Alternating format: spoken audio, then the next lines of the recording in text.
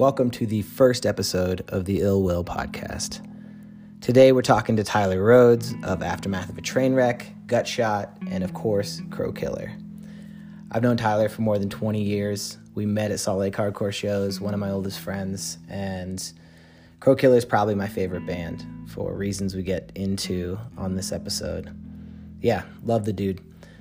Coming up on October 2nd, Crow Killer will be doing their mysterious cover set at the benefit show at the Beehive for Gear Fund Collective. You'll also catch Absolve doing Gorilla Biscuits, Snake Eyes as Hatebreed, ZK as TUY, Run Into the Sun as Snapcase, Portraits as Title Fight, Snuff Tape as AFI, and Recidivist as Slayer. The next day, October 3rd at the Beehive, one of the best bands doing New York hardcore right now, Combust, is playing with Recidivist and Spent. On October 6th at Kilby Court, you got Ceremony, Spy, and Soul Glow. That'll be a party. On October 13th, Gel, Ribbons, and probably more to be announced are playing at the Beehive. And I'm still peer pressuring Jaws to convince Scowl to ditch out on their show with the Bronx and come over and play that. We'll see if that works. And then the mighty Wild West Fest. I don't know if everybody realizes how fucking cool it is that Salt Lake has a hardcore fest or how hard it is to put on a hardcore festival. Big shout out to Mike and Marquise. They're doing this the right way. So if you haven't gotten your tickets, get them. It helps to get those tickets sold up front so they can make sure everything runs smoothly. And y'all have seen the flyers. Mind Force, Section Hate, Dead Heat. It's going to be nuts. One more show to call out, October 18th at Metro Music Hall. The one and only Victim to None is opening up for Napalm Death and Brujeria. So that's going to be wild. Anyways, let's get into it. This is my conversation with Tyler.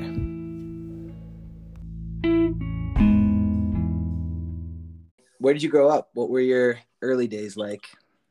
So I grew up in Bountiful most of my life. I probably was in West Valley for like the first 5 years of my life and then moved to Bountiful. So I don't know. I grew up in kind of an upper middle class neighborhood.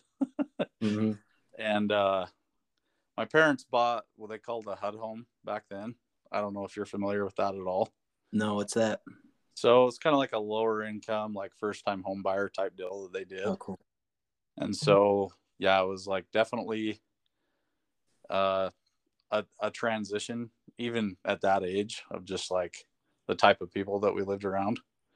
For sure. So, yeah, it definitely didn't. I never really felt like I fit in Bountiful. I'll just put it that way.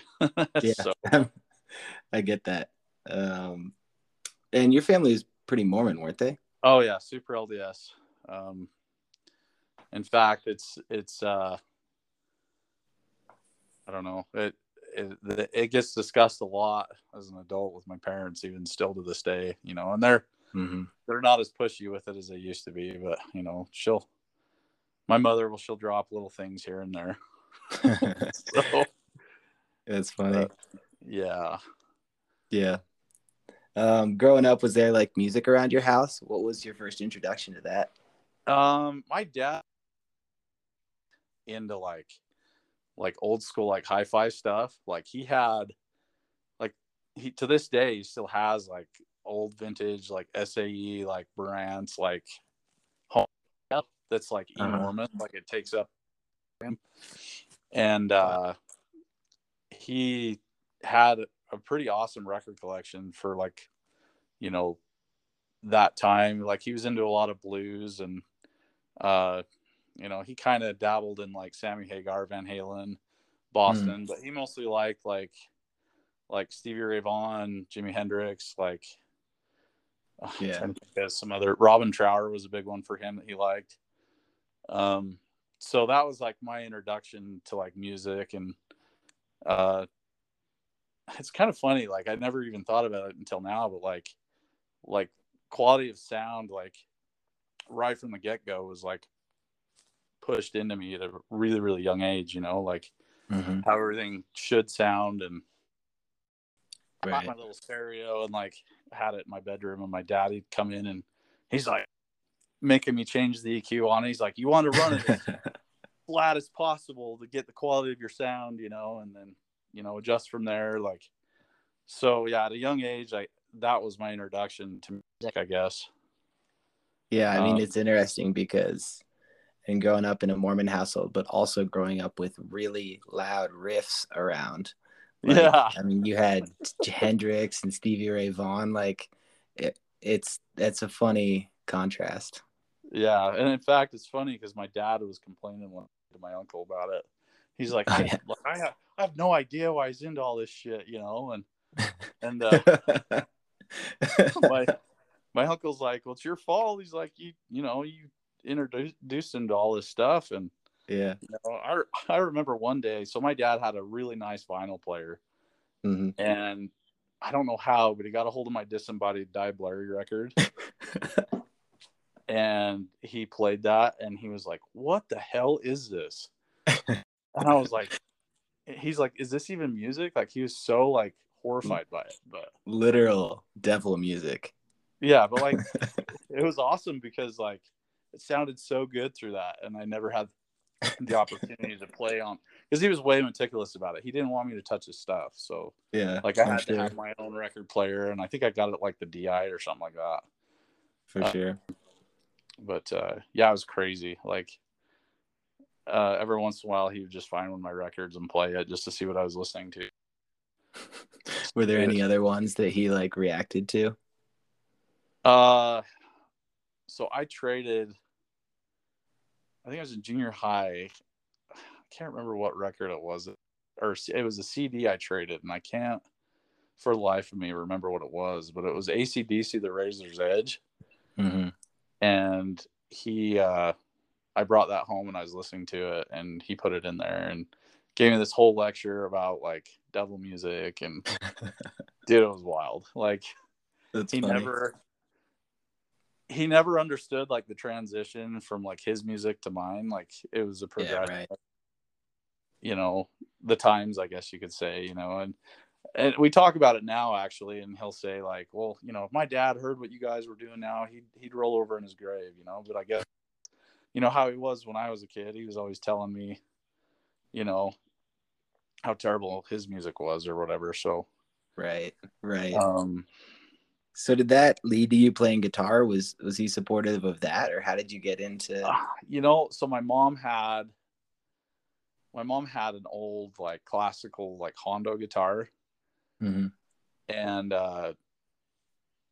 she just had it. She tried it out for a little bit, and I just started like tinkering with it, and like my parents saw it as like a positive like outlet for me to like play like classical guitar, obviously. And I was riffing on that thing, dude. I was not playing classical guitar at all. Like I was trying to play by ear, like, you know, stuff in the 90s that we grew up with, like on the radio. I think there was a time where like I had an obsession with the Deftones. Like I loved that band. And, you know, I was super young. In fact, that was one of my first shows. And yeah, like I remember trying to play that on that little classical guitar, and it's really funny. So yeah, I know exactly like the riffs you'd be trying to play from the 90s from Deftones. Yeah. I did the same thing with like acoustic guitar that I had, like learning Nirvana and Alice in Chains stuff. Oh yeah. Probably playing it so bad, but you just wanted to you wanted to be a part of it.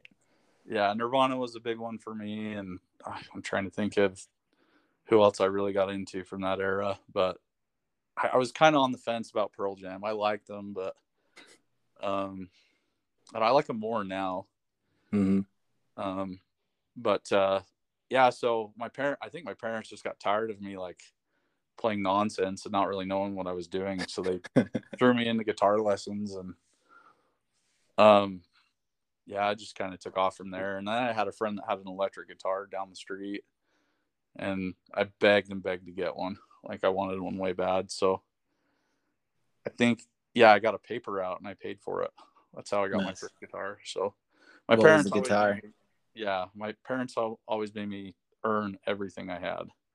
That's good. My first guitar was a Tanara Telecaster knockoff. Okay. I'm sure that sounded sick.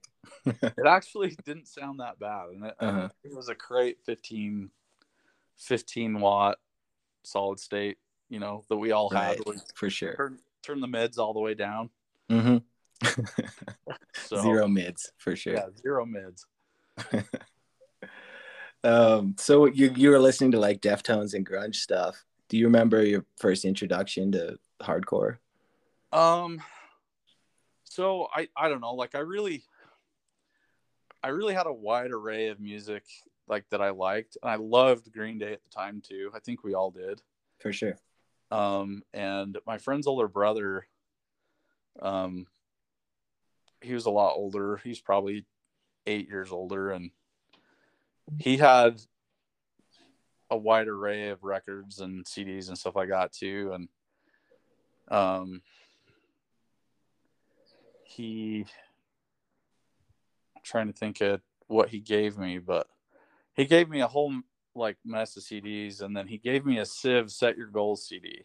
And he said, "I don't like this, you can have it." And so I took all these records home and I listened to them. And that Civ record, I was like, I don't know if it's because I like owned it and it was one of my first like CDs that I owned. Yeah. Or if it just actually was that good, where I was so gravitated to it. And I had no idea that it had any ties with hardcore or anything at the time. Like it was just, to me, it was just punk music, and that's what kind of led me down the path of like the Punkorama compilations. And right. Like I really started to ingest more of like the punk side of things. Like I was really into H2O and Agnostic Front, and like those bands kind of came from listening to those compilations. Yeah, I was gonna say that there was always stuff on those Epitaph compilations that was dude, like on the hardcore side of things. Yeah, like that was like my favorite thing when like Victory would release like a Victory style or Punkorama, or I think Equal Vision had a couple of comps. I can't remember what they were called, but I remember hearing Trial for the first time on that, and like Bane, and like just tons of bands. Like that's how you figured out like who was around and who was writing music. And like I think it was Punkorama 5 when I first heard Madball. And I was just blown away. I was like, dude, this is my shit. Like I remember that. I mean, I think you and I are like this. You and I are the same age, and we had a lot of the same influences coming up. And there was that, and then there was one that had Refused on it, like an Epitaph comp, I think. And then obviously the Victory ones, like those were the start for me. So you remember Straight Face, right? Yeah. So when they did that Punkorama tour, that was one of my first shows too, and that came from those comps. So it was just kind of when you went to that tour, did you get that there was a difference between punk and hardcore, or were you just really like at a punk show? Not yet. No, like there was not. I mean, there was like kind of like you could tell, like I don't know, like you could tell like who was into what mostly, but I mean, like there's the Snapcase Face to Face H2O tour, like, and I loved Face to Face. Face to Face is still one of my favorite bands, and I don't think that there was that much of a divide back then that there is now with punk and hardcore. Like I saw Ensign and the Suicide Machines together. I remember that show at Bricks. Yeah, I mean, there's just so many like good bands that like kind of fuse that gap. Like Sick of It All was on Fat Records, like and all those Fat bands, like I ate them up. Like I liked every one of them. So it just kind of, it was an easy transition to get into the harder stuff, I guess I could say. At first, like I was introduced to Earth Crisis and I hated them. Like I didn't like it. Yeah, it was just too much. But over time, like it just kind of sunk in, and like, I didn't really pay too much attention to the political side or like you know, the lyrical content of a lot of that stuff. I just loved the music. Like, it was just awesome. Yeah. So do you remember the first show you went to that was like a Salt Lake hardcore show? Like, not like a punk package tour or something, but yeah. Well, I always say that like this is the closest to hardcore, like Salt Lake hardcore that I came, just because Jeremy Chatelain was singing for him, and it was this band called Handsome. I'm sure we've talked about this before. So good. And I saw them with Silverchair and Local Age when I was like 13 or 14 years old at Saltaire. Crazy. I was, because I was in the 7th grade and I loved Silverchair, and somehow talked my mother into taking me there. And so I went with her and I went with my friend Jason. He and I went together, and I bet you were the youngest people there. We had to have been. Yeah. But at the same time, there was a lot of people that were super young that went to that. So I don't know. I feel like now, like, you don't see as young a kids at shows that you did when we went, if that makes sense. Like I don't see people that are younger than like 16 anymore. It's kind of weird. Right. But anyway, as far as like real hardcore, gosh, man, I mean, you're asking the question that's like a long time ago. So I'm trying to think. I can tell you the one that stands out to me the most, and that was Brothers Keeper and Unearthed at the basement of Wagstaff. Oh yeah. I did see 78 Days and Ensign before that. That was that same summer though, I think, if I remember correctly. So yeah, I don't know. They all just kind of crammed together at that time, but for sure. Yeah, Brothers Keeper and Unearthed was the most memorable one for me, because I didn't really know anybody that I'm friends with now. Right. And that was my introduction to like who I know to this day, like friends I've made, things like that. And it's the first time I ever like tried to mosh, because I was always scared to. And I caught one from Troy Trujillo, and he sent me right to the ground, and Tommy Green grabbed me by the legs and pulled me out of the pit. And I don't really remember a whole lot of it, but I just remember like Tommy and Troy were just like, I think they were super worried that something was wrong, you know, but after I like came to, then everything was chill, you know. But that's that's a proper hazing. That's proper.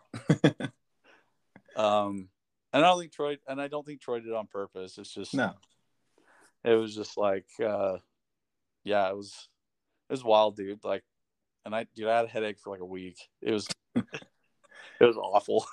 I remember those, like me and my kid brother, the first shows I went to, which is me and him coming up from Provo to Salt Lake. And that feeling of being in a room where there's like 100 people, feels like everybody knows each other except for you. Like that was that I hadn't thought about that in years, but I remember that feeling of like the first like real like local shows. It's pretty overwhelming. Yeah. Well, and I remember like everyone that like was fairly new, they were like, yeah, if they don't know you and you mosh, you'll get your ass beat. Like, they'll fuck you up. Don't do that, you know? And like one day I was just like, I don't care. Like, I'll get beat up. Like, this is badass, you know? Yeah. And I want to say that was Opened Up's first show too. Like when they opened, they opened for that, if I remember right. I could be wrong, but that was awesome. And Unearthed, I don't even think Unearthed had a bass player then. I think they toured without one. I don't know. It was a long time ago. I do remember that when Brothers Keeper played, the guitarist hit somebody in the face with a guitar, and like there's blood everywhere, and the guitarist felt so bad he gave the kid the guitar, and I was like, that's badass. I mean, that's kind of a beautiful example of hardcore and the appeal of it, that like, you know, you're attracted to it because of its intensity, but at the same time, in most situations, there's a connection there that's special. Like, dude, you're always scared to happen. Like you never went to a hardcore show just like thinking like everything was just going to be like chill, like something crazy was always bound to happen, and you were stoked to find out what it was. That's Like fair, yeah. Like I looked forward to that at the time. Like it was exciting. It was something to talk about, and Yeah. um So with those shows, I'm sure, I mean, we were around at the same time. You got to know everybody you started playing in bands with. But what was the first band or the first attempt at it that you did? So Jake Woodiot. Mm-hmm. Me and him started playing music together, and he had a guitar, I had a guitar, and we're like, well, we want to be in a band really bad. So I went and bought some like garbage eBay drum set, and like I started playing drums, and I don't know, I was okay, but I wasn't like super good, and it just nothing ever gained traction, mostly on my part because I just wasn't a good drummer, so it just didn't really fit. And I remember we were hanging out with I think Richard and Blake, and they came over to, you remember Marshall? Yeah. Yeah, so we actually played at Marshall's house. He had like a mother-in-law house, it was like super run down, and that's where we played. And like we played for those guys, and I could just tell they were like, what the fuck is this? Like they were not into it. But that's the seeds of Aftermath of a Trainwreck right there, right? yeah, somewhat. It was this guy named Chris Vanderstappen. I think you know him. You know him, right? Rings a bell.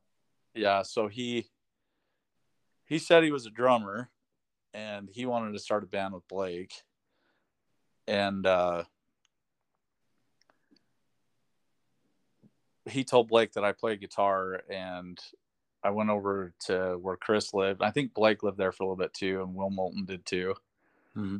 And I like played around, and they're like, yeah, he can actually play. Like, we should be in a band with him, And we went to Downtown Music and goofed off a little bit. And I don't know how Blake got the key to whoever's practice space it was. I can't remember, dude. It was so long ago. Yeah. But we went down there and goofed off for a little bit, and it just never really gained traction either. Mm-hmm. And I think just Blake and I just wanted to be in bands so bad. Like there was always that like drive. And Blake's like, one day he tells me, he's like, I want to play drums. And I was like, well, I got this shitty eBay set that's at Marshall's house. Like you can use that and we'll see how it goes. So he got it, and they brought it over to the practice space. And Jake Miller was using it too, I think, at the time. And so me and Blake just started goofing off, like writing shit. And I think we wrote the first riff to Talk Shit Get Hit. Nice. And we're like, I think we can do this, And so I was like, we need a vocalist and a bass player. And I remember Trevor and Brooke had that project Dead Last. Yeah. And that kind of fizzled out. So I was like, well, let's get Brooke to sing, and we'll find a bass player. And Blake saw, I bet Richard could do it. Yeah. And so we asked Richard to play, and he's like, hell yeah. So it was literally like, I think Brooke was really the only one that had any experience being in a band. And that was like a year and a half of like Carcano and Dead Last. Right? Yeah. And Carcano was sick, dude. Like that. I loved that band. That band was so good. And like, they were like from the remnants of Burning Creation too, which, dude, I'm so pissed that there was never any, like there's a YouTube video, but that's like it as far as recording. And they were fucking amazing. Yeah. I've had this conversation so many times with Byron. Yeah. I'm playing in Milk Money with him. It's like, if you guys had recorded any of that music, that band would have been so much more significant. Like, because anybody who saw him, I remember seeing him at one of my first shows, and I was just like, holy shit, this is crazy. Yeah, Burning Creation was cool. Like, they were super cool. I think I saw them at Kilby with Poison the Well, I want to say. And Martyr and Poison the Well. Yeah. That show popped off, too. That was wild. Yes. To say the least. But but yeah. So y'all got into a room, and how did it come together? Well, we needed another guitarist, I think, and I was hanging out with Adam Priest at the time, and he had been dabbling guitar a little bit too. I don't know how experienced he was, can't really remember, but anyway, we started as a 5-piece and just started writing and riffing like whatever sounded good, and we spent a lot of time in that practice space just like goofing off and having a good time. Like I think it was just more for fun than anything. Like I don't think we ever thought that we were gonna like tour or like actually write a whole record or any of that shit. Like it was just fun. Like at least I had a really good time when we first started out. I can't speak for everybody, but definitely like, I mean, it was probably my fondest memory growing up as being in that practice space with those guys, and just writing garbage that actually kind of sounded good, So yeah. I mean, that's there's something about Aftermath where it was at that time, I think bands sounded different, but there was this sense of like what Salt Lake hardcore sounded like. So I'm curious, like what you were listening to or what you were pulling from when you were writing that stuff. A lot of Integrity, Grimlock, Throwdown. Oh gosh, I'm trying to think. More again, Disembodied, Martyr AD. Yeah. Oh man, there's so many bands that like, because at that time that was when like I was engulfing so many bands at once to kind of figure out like what I liked and what I didn't, and I think that's when I got into the more metal side of things, when I kind of like taking a break from like the more punk or like traditional hardcore sound, you know what I mean? Like I was playing with a 7-string, if it gives you any idea, Totally. Like and the reason I was playing with a 7-string is because like I saw Billy playing 78 Days and I was like, this is fucking badass. Like I got to get me one of those. And I was about to ask you if it was Billy, because like that was like he was playing a 7-string in like 1999 with Deadfall in hardcore bands, and you did not see that. Like it was not a cool thing to do for like another 15 years.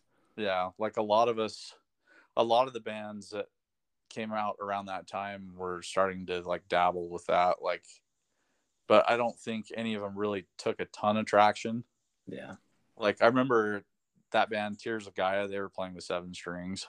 They weren't good though. No. Oh gosh, I'm trying to think. There's got to be more bands than just those. I just can't think at the moment. But Billy's always been very logical about stuff. He's like, if I'm gonna play heavy music, I'll just play this. Well, I remember heard it in those bands. It was so cool how he used it with 78 and like some of those melodic riffs he'd use. Well, I remember the first couple of Cherem shows I saw, he was playing with a 7 too. Yeah. And I think he did vocals and guitar for a minute. Yeah, at the beginning. But so at one point, Jake joined. I remember this, Jake Woodiett. And we were living together, and I'd hear him writing a bunch of stuff for the Horseshoes and Hand Grenades record. So when did you guys start getting serious about making a record? Honestly, it was when Amendment 18 came through. And like all of us had this like nostalgia with like Chorus of Disapproval and for sure New Age. Yeah, like New Age, like Unbroken, like Mean Season, like all those bands that like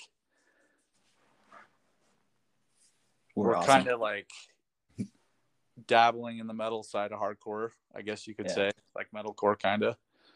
But they all had like a really unique sound. I think to this day, like you can always identify like a New Age band versus other. And I mean, we definitely didn't fit the bill with New Age, I don't think, at the time. But I remember Mike Hartsfield talking to Blake, and he's like, I want to start New Age again, and like I want to put you guys on it. And me and Blake were like, what the fuck? Really? Right. Like That'd be crazy. It was so like weird, you know, and like him and Blake have this chemistry like where they're just always on the same level. Like to this day, like they click. Like I think since he's moved to California, that's who he spends most of his time with. Mm-hmm. But yeah, like just Amendment 18 and them coming to Salt Lake and Mike expressing like how he felt about the band is what made us decide to write a record. So tell me about the recording experience, because I remember stopping by the studio one day and it was pretty interesting. Yeah, there was a lot of I don't even know what words I would use to describe it, but it was just like Bruce Kirby was different, we'll say. And you know, we went through him because he was like the go-to guy for Salt Lake hardcore, like the Lazarus Project, Clear, and I think 78 Days and Deadfall both went there. Mm-hmm. And I just remember like him getting so frustrated with Blake, like when we did drums, like it was just like, and he was that way with all of the hardcore drummers from what I remember. Like it wasn't just Blake, like he would just be super meticulous about the drumming, and like he would try to change your music a little bit even. Yeah. Like he like wanted so bad to be involved in the writing process too. It was super weird. Yeah, like overstepped the bounds there. Yeah, and like I remember one day like we showed up and we got there before he did. He rolls up in this like retro motorcycle from the 80s. And he's wearing a Life Sentence shirt and it's like brand new. And it was the one that said, "Go ahead, keep smoking. I want you to die on it." Yeah. And dude, we all just started laughing. Like he was goofy, dude. Like interesting cat. Yeah, he was nice, but man, he was different. So. I mean, when you go back and listen, the record sounded good. It sounded really big and really full. And I remember listening to it and being like, I'm glad this came out of that, because I just remember there were a lot of stories around working with him. Yeah, that were interesting. And I think we were the last band to work with him, like out of the hardcore scene. I'm not sure, but once Andy Patterson kind of made himself known, like everyone wanted to go to him for sure. But you know, and I think it was because he had roots in hardcore, and like, of course, he just got it. You know what I mean? 100%. So the when that record came out, you guys did do some touring, and I remember going to some New Age fests.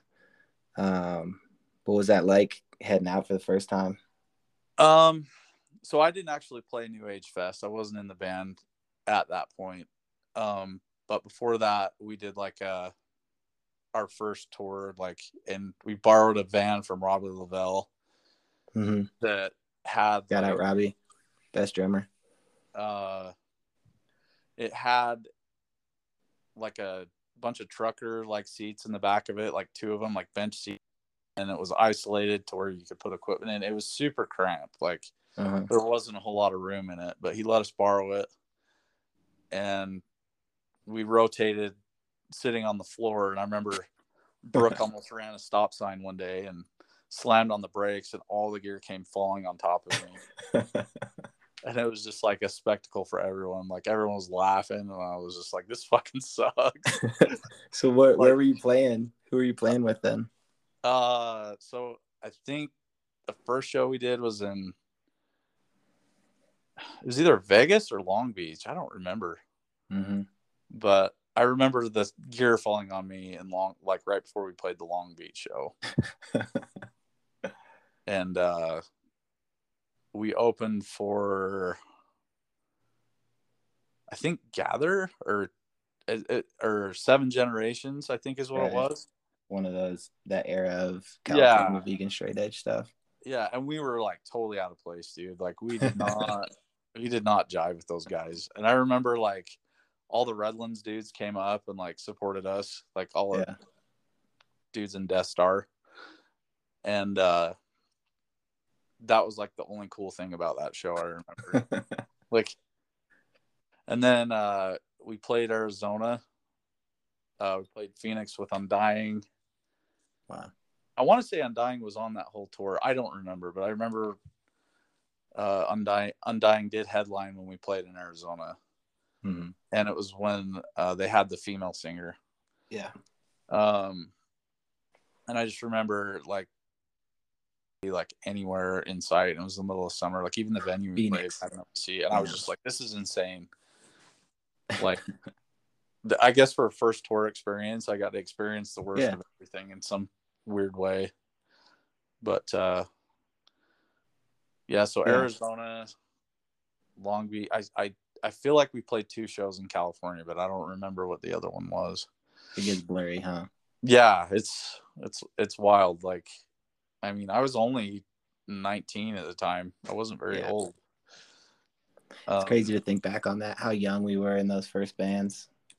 Yeah, and like what we were doing, like it's nuts. Like I can't picture a 19-year-old kid like doing what we were doing. Like, yeah, man.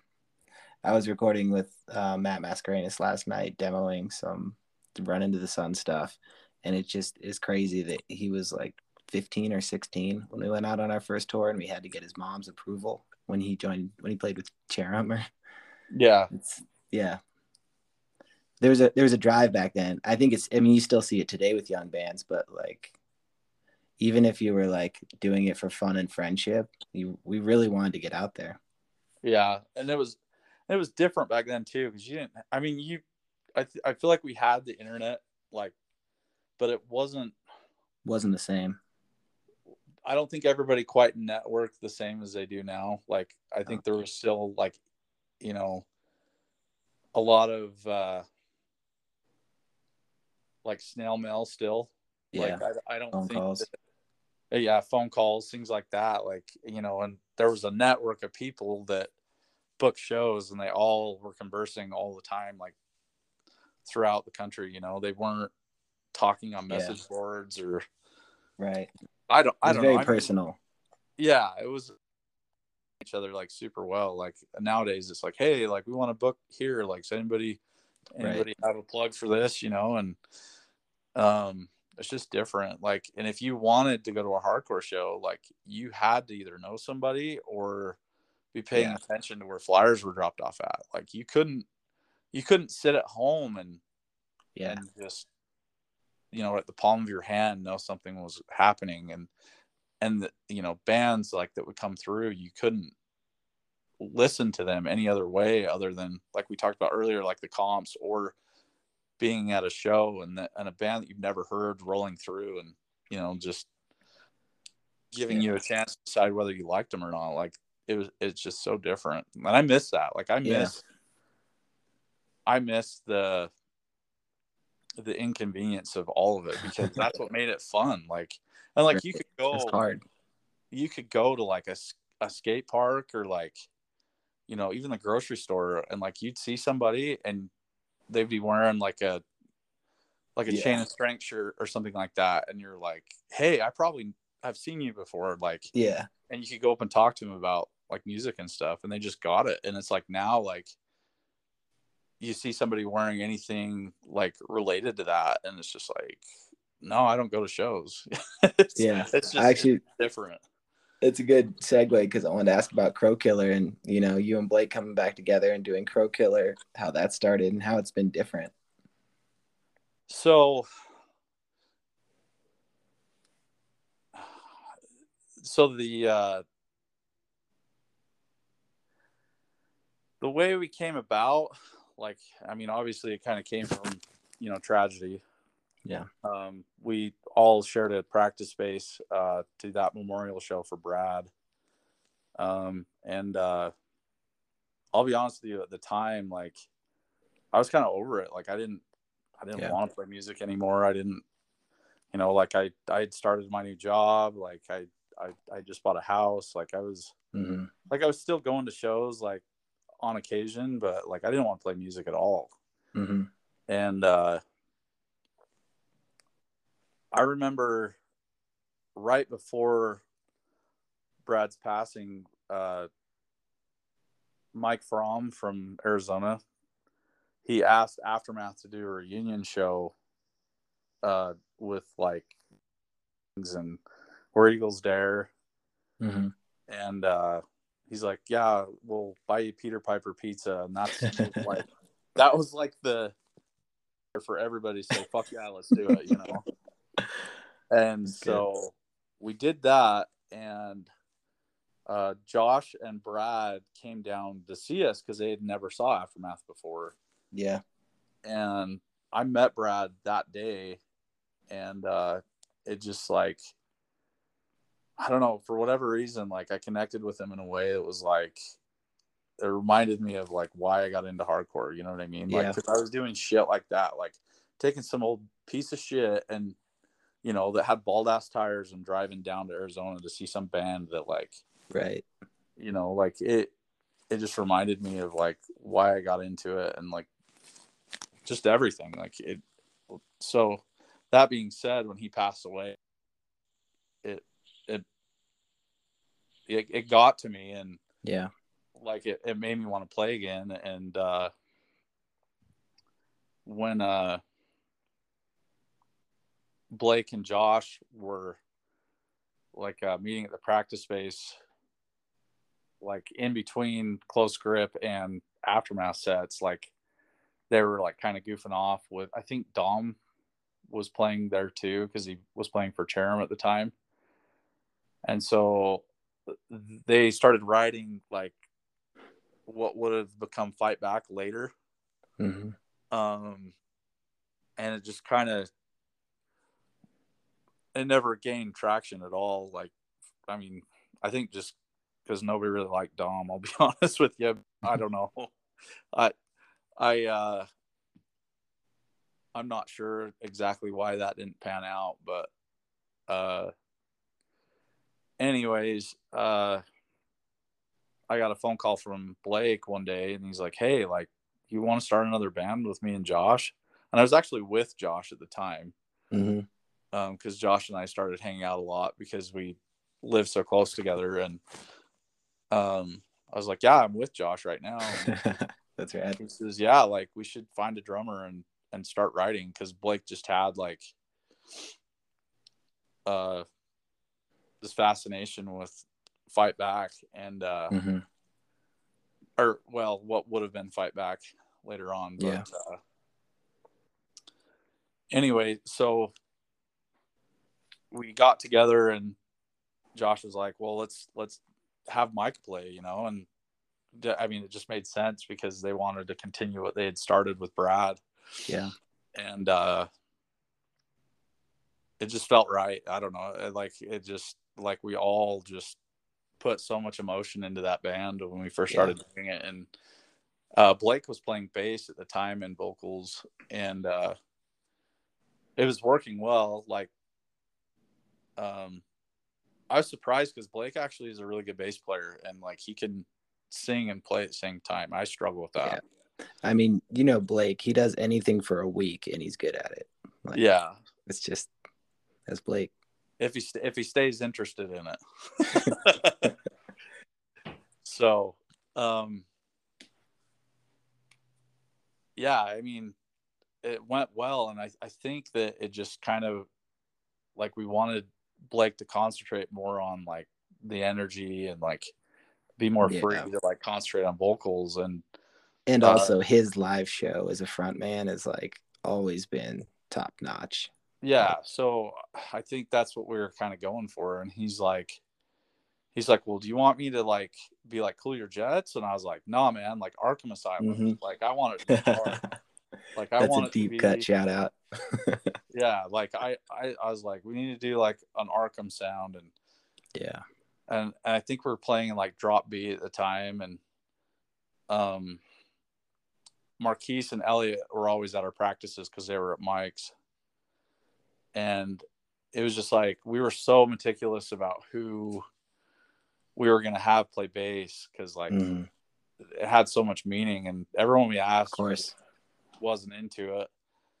And so we asked, finally we were just like, you know what, Elliot's been to every one of our practices, he knows how to play guitar, let's give him a try, you know. And I mean, he fit. And so we started playing, and I remember Outlet released their last record, Mm-hmm. and Blake put it in the group chat, and he's like, "How do we sound heavier than this?" That's a good challenge. And I was like, "Well, I got a 7-string. I'll bring it to practice."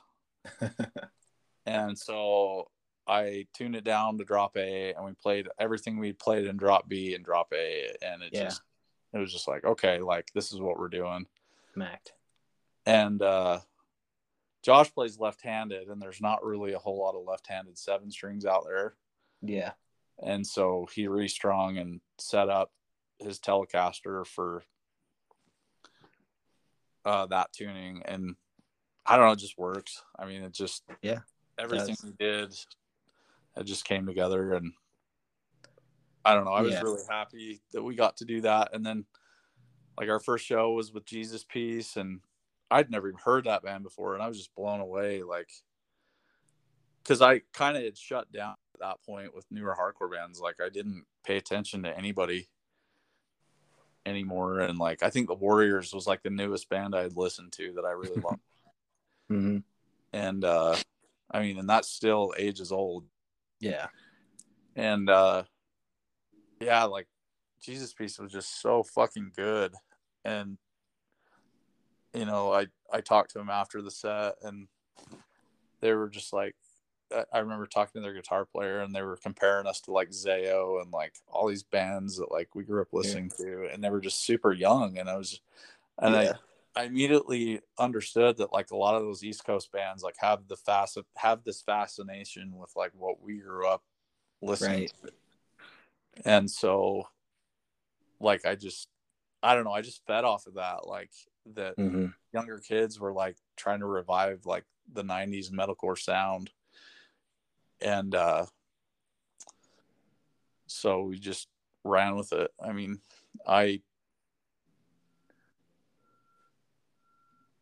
put everything I had into the writing of that, and I think we all did. I mean, we all were very passionate about it. Yeah, I mean, you could feel it. Like when I heard that, like having grown up with you guys and knowing like the music we came from, there's just an authenticity to it, and you know, obviously honoring Brad in the process of carrying that forward. Yeah, it fucked me up the first time I heard it, to be honest. Like that plus Blake's honesty in the lyrics and the way that he writes about, you know, hardship and hard things. Like, yeah. I mean, and there's a lot of stuff that Blake would write about, like, and after I would read it, I'd be like, what the fuck? Like, that's dark. Yeah. You know, and like, but I related to it, like all of it. You know what I mean? Yeah. And it's like, it's honest.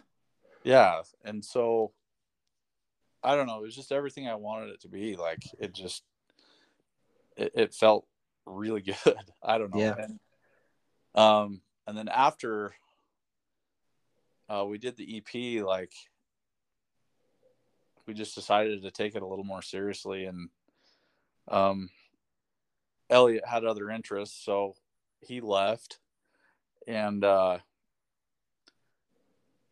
it was kind of, we were just kind of at like, well, we've got all this momentum, like, what do we do, you know? And I think some of us were kind of like, we had our moment, let's be done, you know? Right.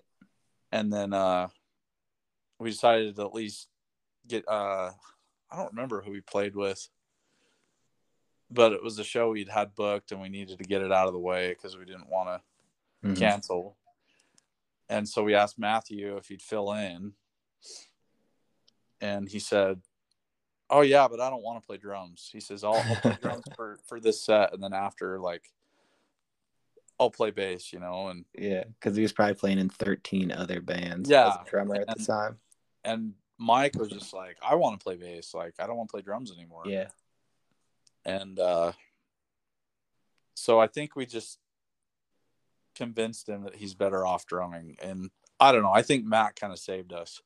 Yeah. Because, like, he had the youth, he had the, you know, he had a fresh mind with it. And I don't know, like, when he joined, like, when we started writing, it was next level. I mean, he's so talented. Yeah. You know, and that was a huge element to, like, Enslaved to One. Like, I mean, he knew music theory better than all of us probably, and like he's a guitar player. I mean, he's He's talented in every way. He can do it all, and like he pushed me in ways that I didn't think I was capable of. And I mean, I can't speak for Josh, but I think just all around, like he gave that element that was missing to really make the record sound how we wanted to. So yeah, I'm really happy with how Enslaved to One turned out. Yeah. So who are you guys covering at the benefit show? I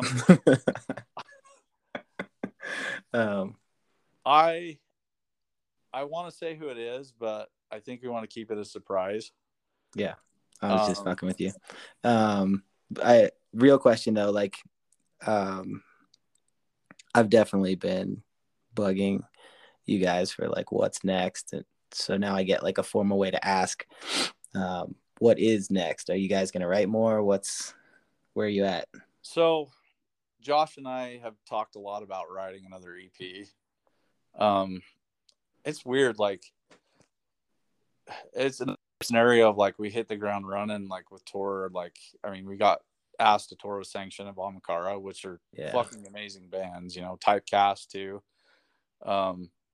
So when we went on that tour, like that was the real deal for us. Like we had a lot of venues that were packed with kids that, you know, were fresh. And I mean, we got a lot of good responses and we got all this momentum. And then we had a combined show in Detroit with Every Time I Die. And I mean, everybody knows who they are. And I mean, there's a lot of nostalgia to where they are with, you know, the hardcore scene. They kind of branched off and brought a whole new like group of people into music, and it doesn't necessarily involve all hardcore kids, you know. So we were excited to play for that crowd. And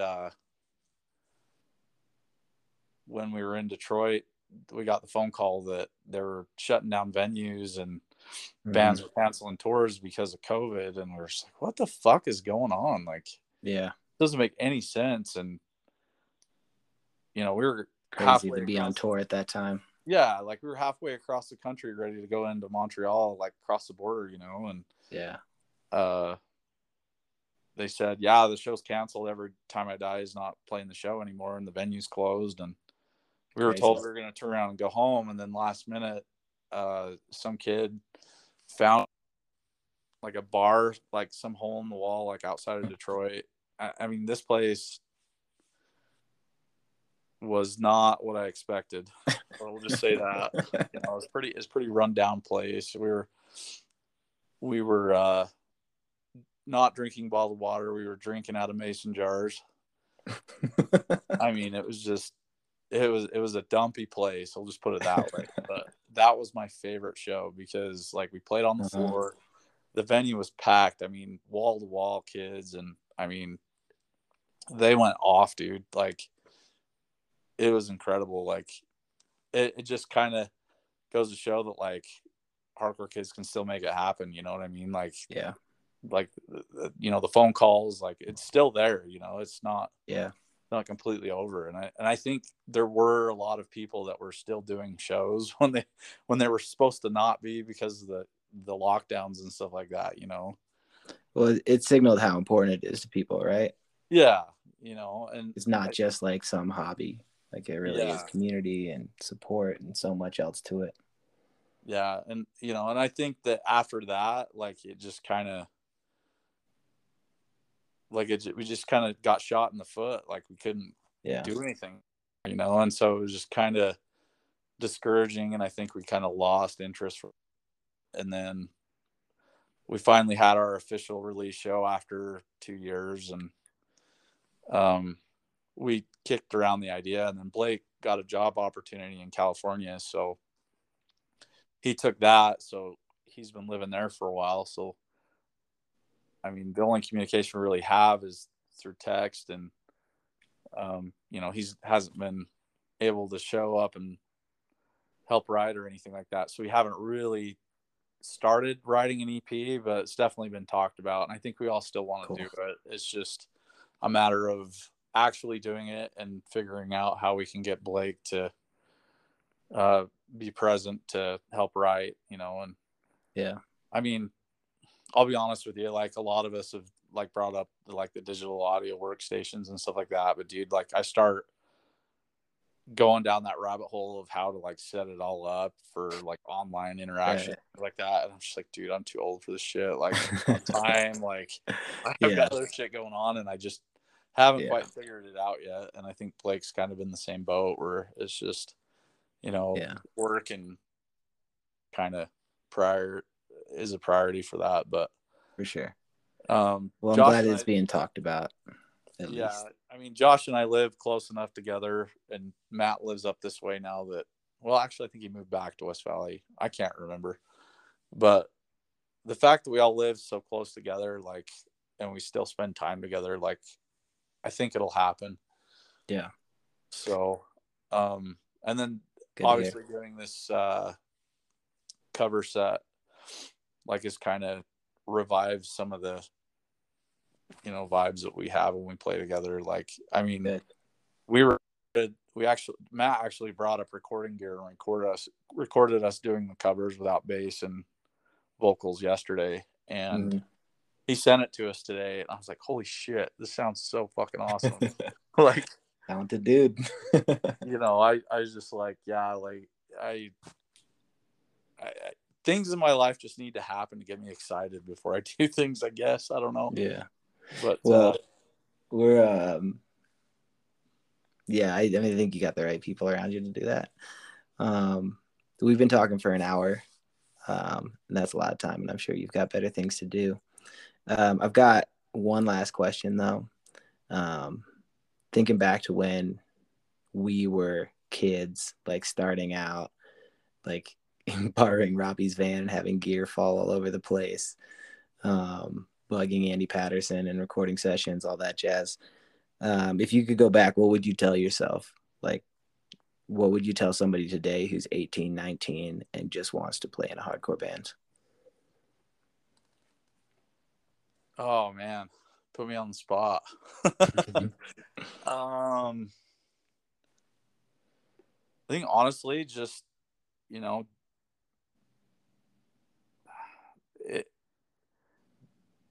everyone's a critic, right? I think for me, like, there were a lot of naysayers that like was like, oh, like you guys aren't musicians, like this, that, and the other. Like, there's just a lot of people that had something to say. And at the end of the day, fuck them. Like, it doesn't matter. Like, as long as you're having fun and doing something that feels good, like, just stick with it and the rest will come. You know what I mean? Like, put in the work and just enjoy yourself. Like, don't let everybody, because I'll be honest with you, like I grew up pretty insecure, and like when people were critical of what I did, I took it to heart. You know, like I didn't like what people had to say about what I was doing, you know. And I think if I would have ignored that and just kept going, like, I would have had a lot more fun. And that's really what it's about.